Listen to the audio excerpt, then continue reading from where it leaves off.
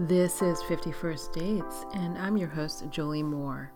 They say that hindsight is 20/20. I decided to find out if that's true. Every week, I'm going to read a chapter from my memoir, 51st Dates, then give you the backstory and commentary on what really went down. It's been 2 whole years since I went on these dates, and I'll be experiencing them along with you as I read. We'll find out together if my future self learned anything. I don't know if I have anything figured out, but at least we'll share some laughs along the way. Dating in Southern California is nothing if not entertaining. Ready? Strap in. Let's go.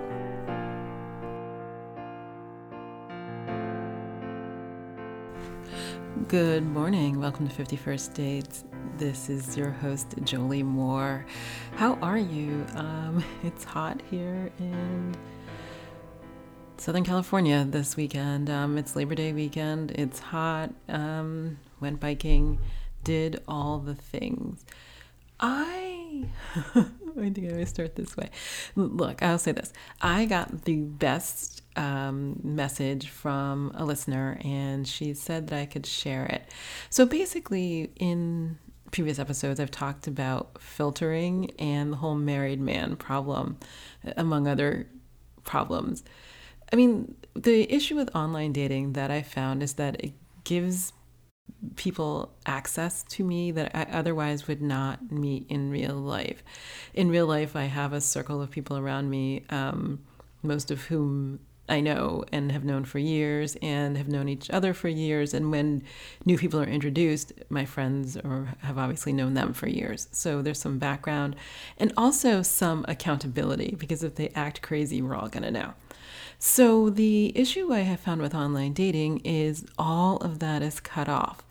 I don't know if I've gone on a date with anyone who anybody else I knew had known of. I think I was sitting at wine with one of my friends, and I was talking about Thunderbolt, and she was like, "He directs movies?" I'm like, "Yeah." She's like, "We know a lot of movie directors." I said, "Yes." She goes, "Is he any of the ones we know?" And I looked at her and I was like, "No, he's not." And she was like, "Oh, so he's outside the circle. What do you really know about him?" Which I think is a totally fair thing to say. So it's just super interesting to be in contact with people that you would never otherwise be in contact with. And that leads to, well, there are 2 issues. One is like a super mismatch in education, socioeconomic levels, expectations of how you live your life. I don't think I'm particularly sheltered, and I've lived a long life, but until I did online dating, I did not realize like how people were living. Like I guess I never thought about it. I mean, people are living all sorts of random ways, living weird places, spending all their time in their car, eating in their car, just all sorts of that's like the least of it. It's just people had jobs. I didn't even understand what they did, or they didn't work and I didn't understand how they supported themselves, or even actually I didn't even meet this guy in person. I think I texted with some guy on an app, and I was like, "Great, we should get together." And he was like, "Oh, I can't go on a date until next month because I'm broke." And I was like, "Wow, okay, so I'm not really sure what your long-term plan is, but maybe a walk in the park, pre-COVID or whatever, but I can't, imagine that you're just hoping that people pop up at your place for sex and you can't even feed them." So there were just so many people from so many walks of life that I otherwise would not encounter in my tiny social circle. The other issue, of course, are people who are involved in relationships. I mean, after this memoir is done, I did date this guy for a few months, and he had cheated throughout his entire marriage, and he had been on dating apps probably since their inception. And it was just so interesting to see that, I met men who just dated the whole time. They got married and the marriage didn't slow them down. Obviously didn't mean anything to them because their marriages were not open. They were cheating, not, in an open, non-monogamous relationship. Well, it was non-monogamous, but it wasn't ethically non-monogamous, and the other person in the relationship didn't know it was non-monogamous. But it makes you wonder, that's such a level of deception. And that's like the high level of deception. And then like on dating apps, there's like, I'm going to use a picture that's 7 years old. There was just so much there that was not particularly truthful. And like, honestly, I don't know why. Like, eventually people are going to figure out your secrets. And I don't, is there hope that they're like, you're so hooked in that you're like, hey, I know despite your marriage, bankruptcy, homelessness, whatever it is, let's keep going. So I feel like people should just lead with the truth and then find their person. But I clearly am in the minority. Back to the suggestion. So one of the things I have complained about, Anna, in the last episode was, the married man problem. And this listener has I don't want to say foolproof, but a lovely method for filtering through people. And it's better than anything I've done. So what she said is that she has a profile on Tinder. She writes out who she is and what she's looking for, and then says to them, if you want to connect, DM me on Instagram. So already she's got like a single filter, like 1, can they read and follow instructions? And 2, if they DM on Instagram, either they'd have to create a whole separate persona or they're more likely to use the one they have. So then they do that, and then she has more information on them. Additionally, one of the things she does, she said that she adds them on WhatsApp. And then she has their phone number, and then we'll Google their phone number. And she has said that this has led to finding out that people are married, because people will be honest. They'll use their like regular phone number, unless they're like super cheaty. And that's a whole different conversation. They'll use a regular phone number. It's registered to them, and you Google it. I mean, I've Googled people's phone numbers. It gives you their address. It gives you who's living with them, their children, their spouse. It does give you that kind of information. And so I thought, okay, so between what this listener said, which is, I think, freaking brilliant, and what a friend of mine says, which is, maybe you don't Google them initially, but you need to Google them before you have sex with them or invite people to your house.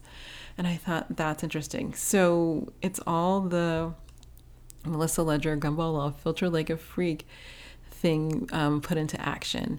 And I think I might do that. So I will say this.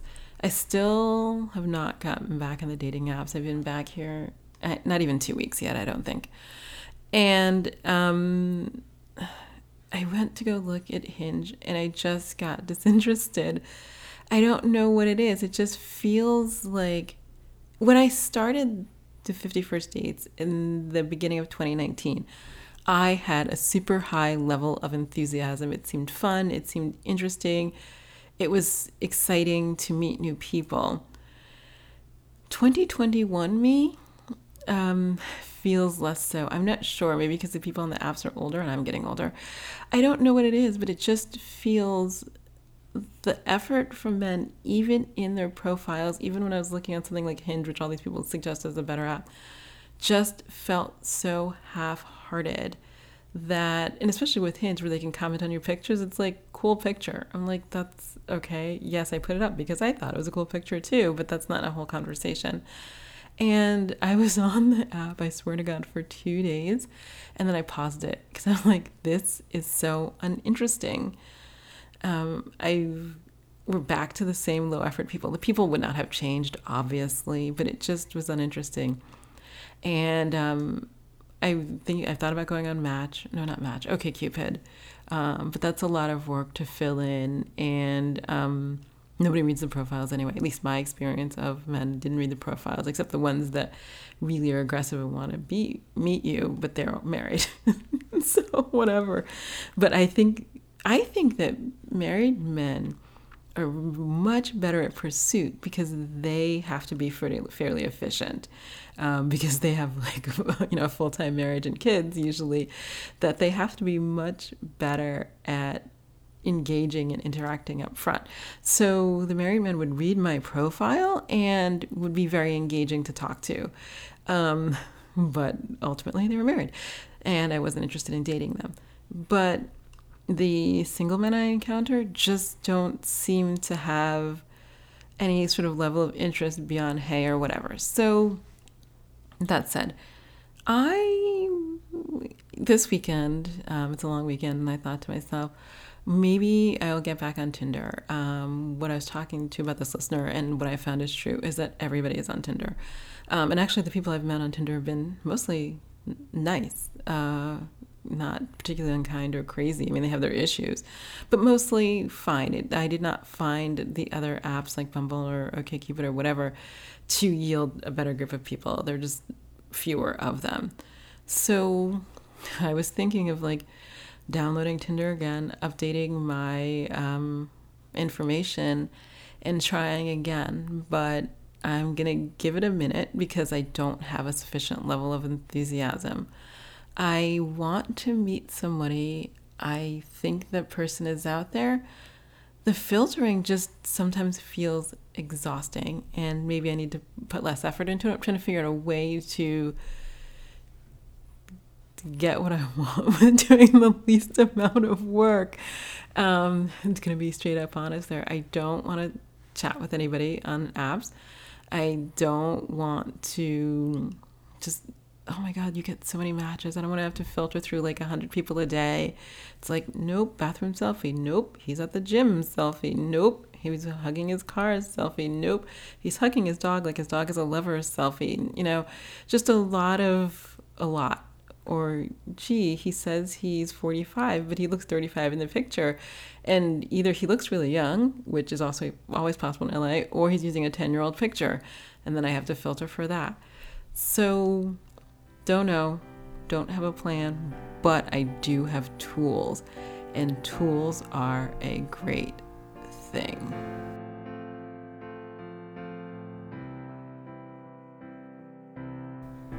Chapter 36. It's autumn and it's raining. September 28. If I could manifest money in the way that I manifest Thunderbolt, I'd be a fucking millionaire. I'm weak. I want to be stronger, but I'm not. My Friday afternoon debate was the same as always. Me? I'm not going to text him. I'm too needy and I hate rejection. Also me. Human connection is important. I can take rejection. Also me. Texting. The debate went on for a good 4 hours. I'm happy to say that at least I wrote a chapter in that span, so it wasn't all time wasted. So I sent the needy text and tried that Zen thing everyone in California is into, divorcing oneself from the outcome. My method of doing that was to take a walk and mail a letter that I needed to send.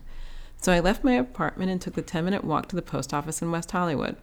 As I walked down the street, I thought to myself, what are the chances of running into Thunderbolt, and what would I say if that happened? The minute I stepped onto the sidewalk in front of the post office, there he was in his new car. I wanted to lift my fist to the universe and tell it that there were 1,000 other things I needed, and this encounter wasn't one of them. You just texted me. That was his opener as I walked by his car. I did, I admitted. How are you? I asked about the car, post office nonsense, and the like. I decided if the universe was going to give me a do-over, then I was more than happy to ooh and ah at the car. I took the offer for the 4-block ride home. I talked too much while we were in my driveway. The famous writer, Annie Lamott, suggests that when we're talking too much, we ask ourselves a question in the form of an acronym. Wait, why am I talking? I swear to God, I need to do that because it's such a problem on dates. Not with my friends or family, just with new people I meet and members of the opposite sex. Somewhere in there, I shut up enough to hear this question. So, when are you free? Not until next Thursday. So, I'll see you Thursday? My head nearly exploded. This is someone who told me he could never make plans, that he had to play it by ear. Then he kissed me in an open convertible in the middle of West Hollywood. I'm going to be honest, I have nowhere to put that. Where I'm putting that energy is into more dates.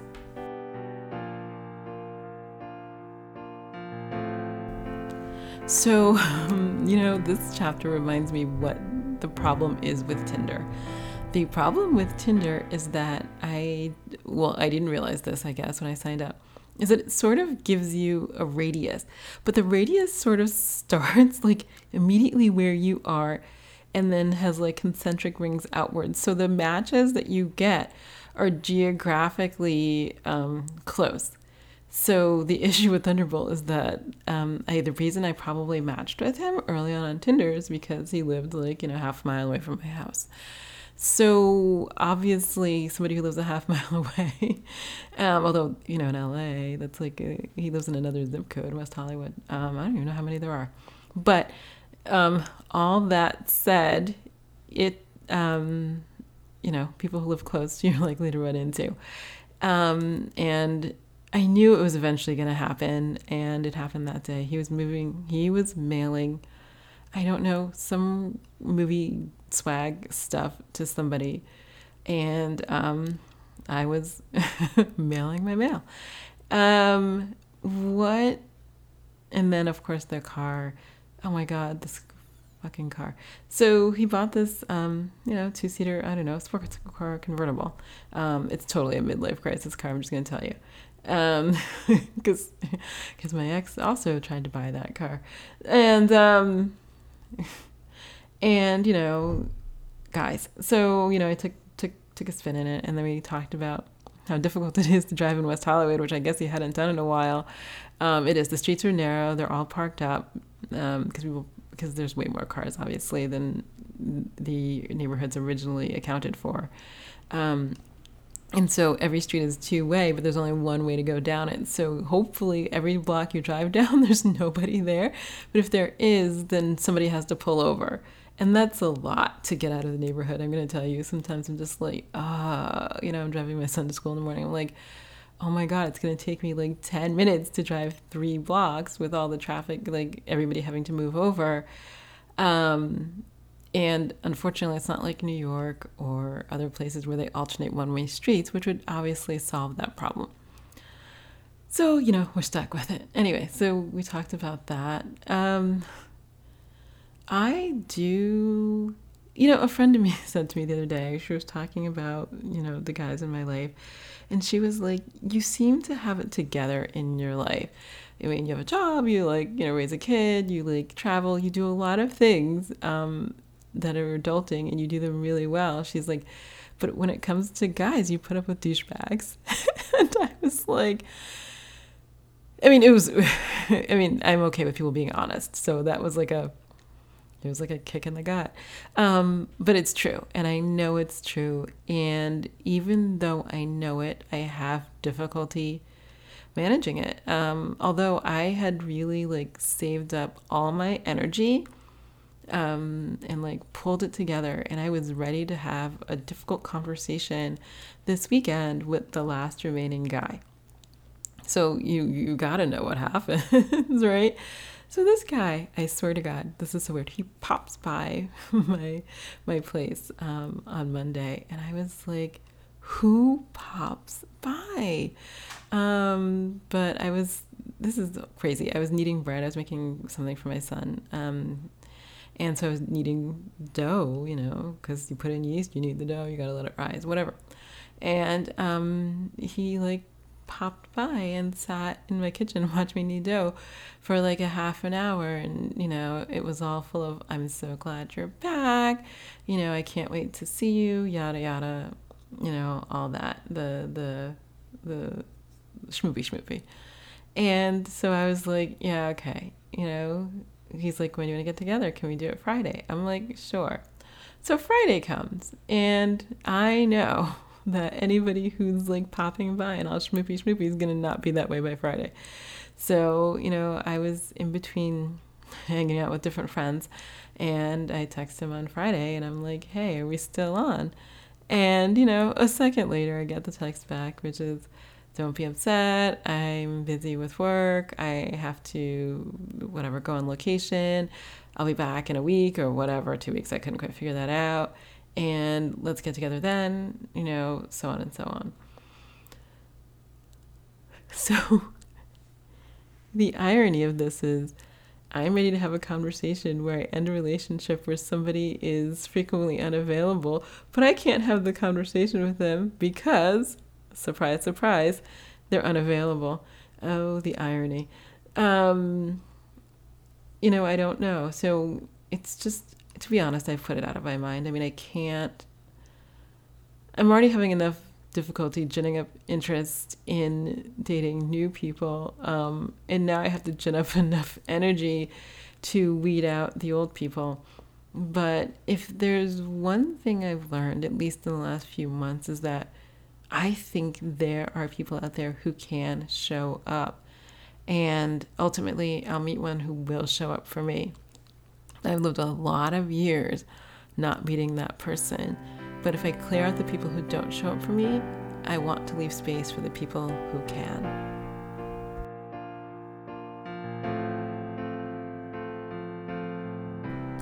I'm Jolie Moore, and this has been 51st Dates, the podcast. If you enjoyed listening, I hope you'll share, rate, and review it on Apple Podcasts. It will help others find the craziness that is dating in Southern California. Also, please hit the subscribe button on your podcast app. If you'd like to read ahead, my memoir, 51st Dates, is available wherever books are sold. A link is always included in the show notes. I'm also a romance writer. If you want to know more about my books, please visit joliemoore.com for more information. You can also follow me on Instagram at XOJolieMoore and on all social media at the same handle, XOJolieMoore. Thanks for listening, and I'll be in your ears next week.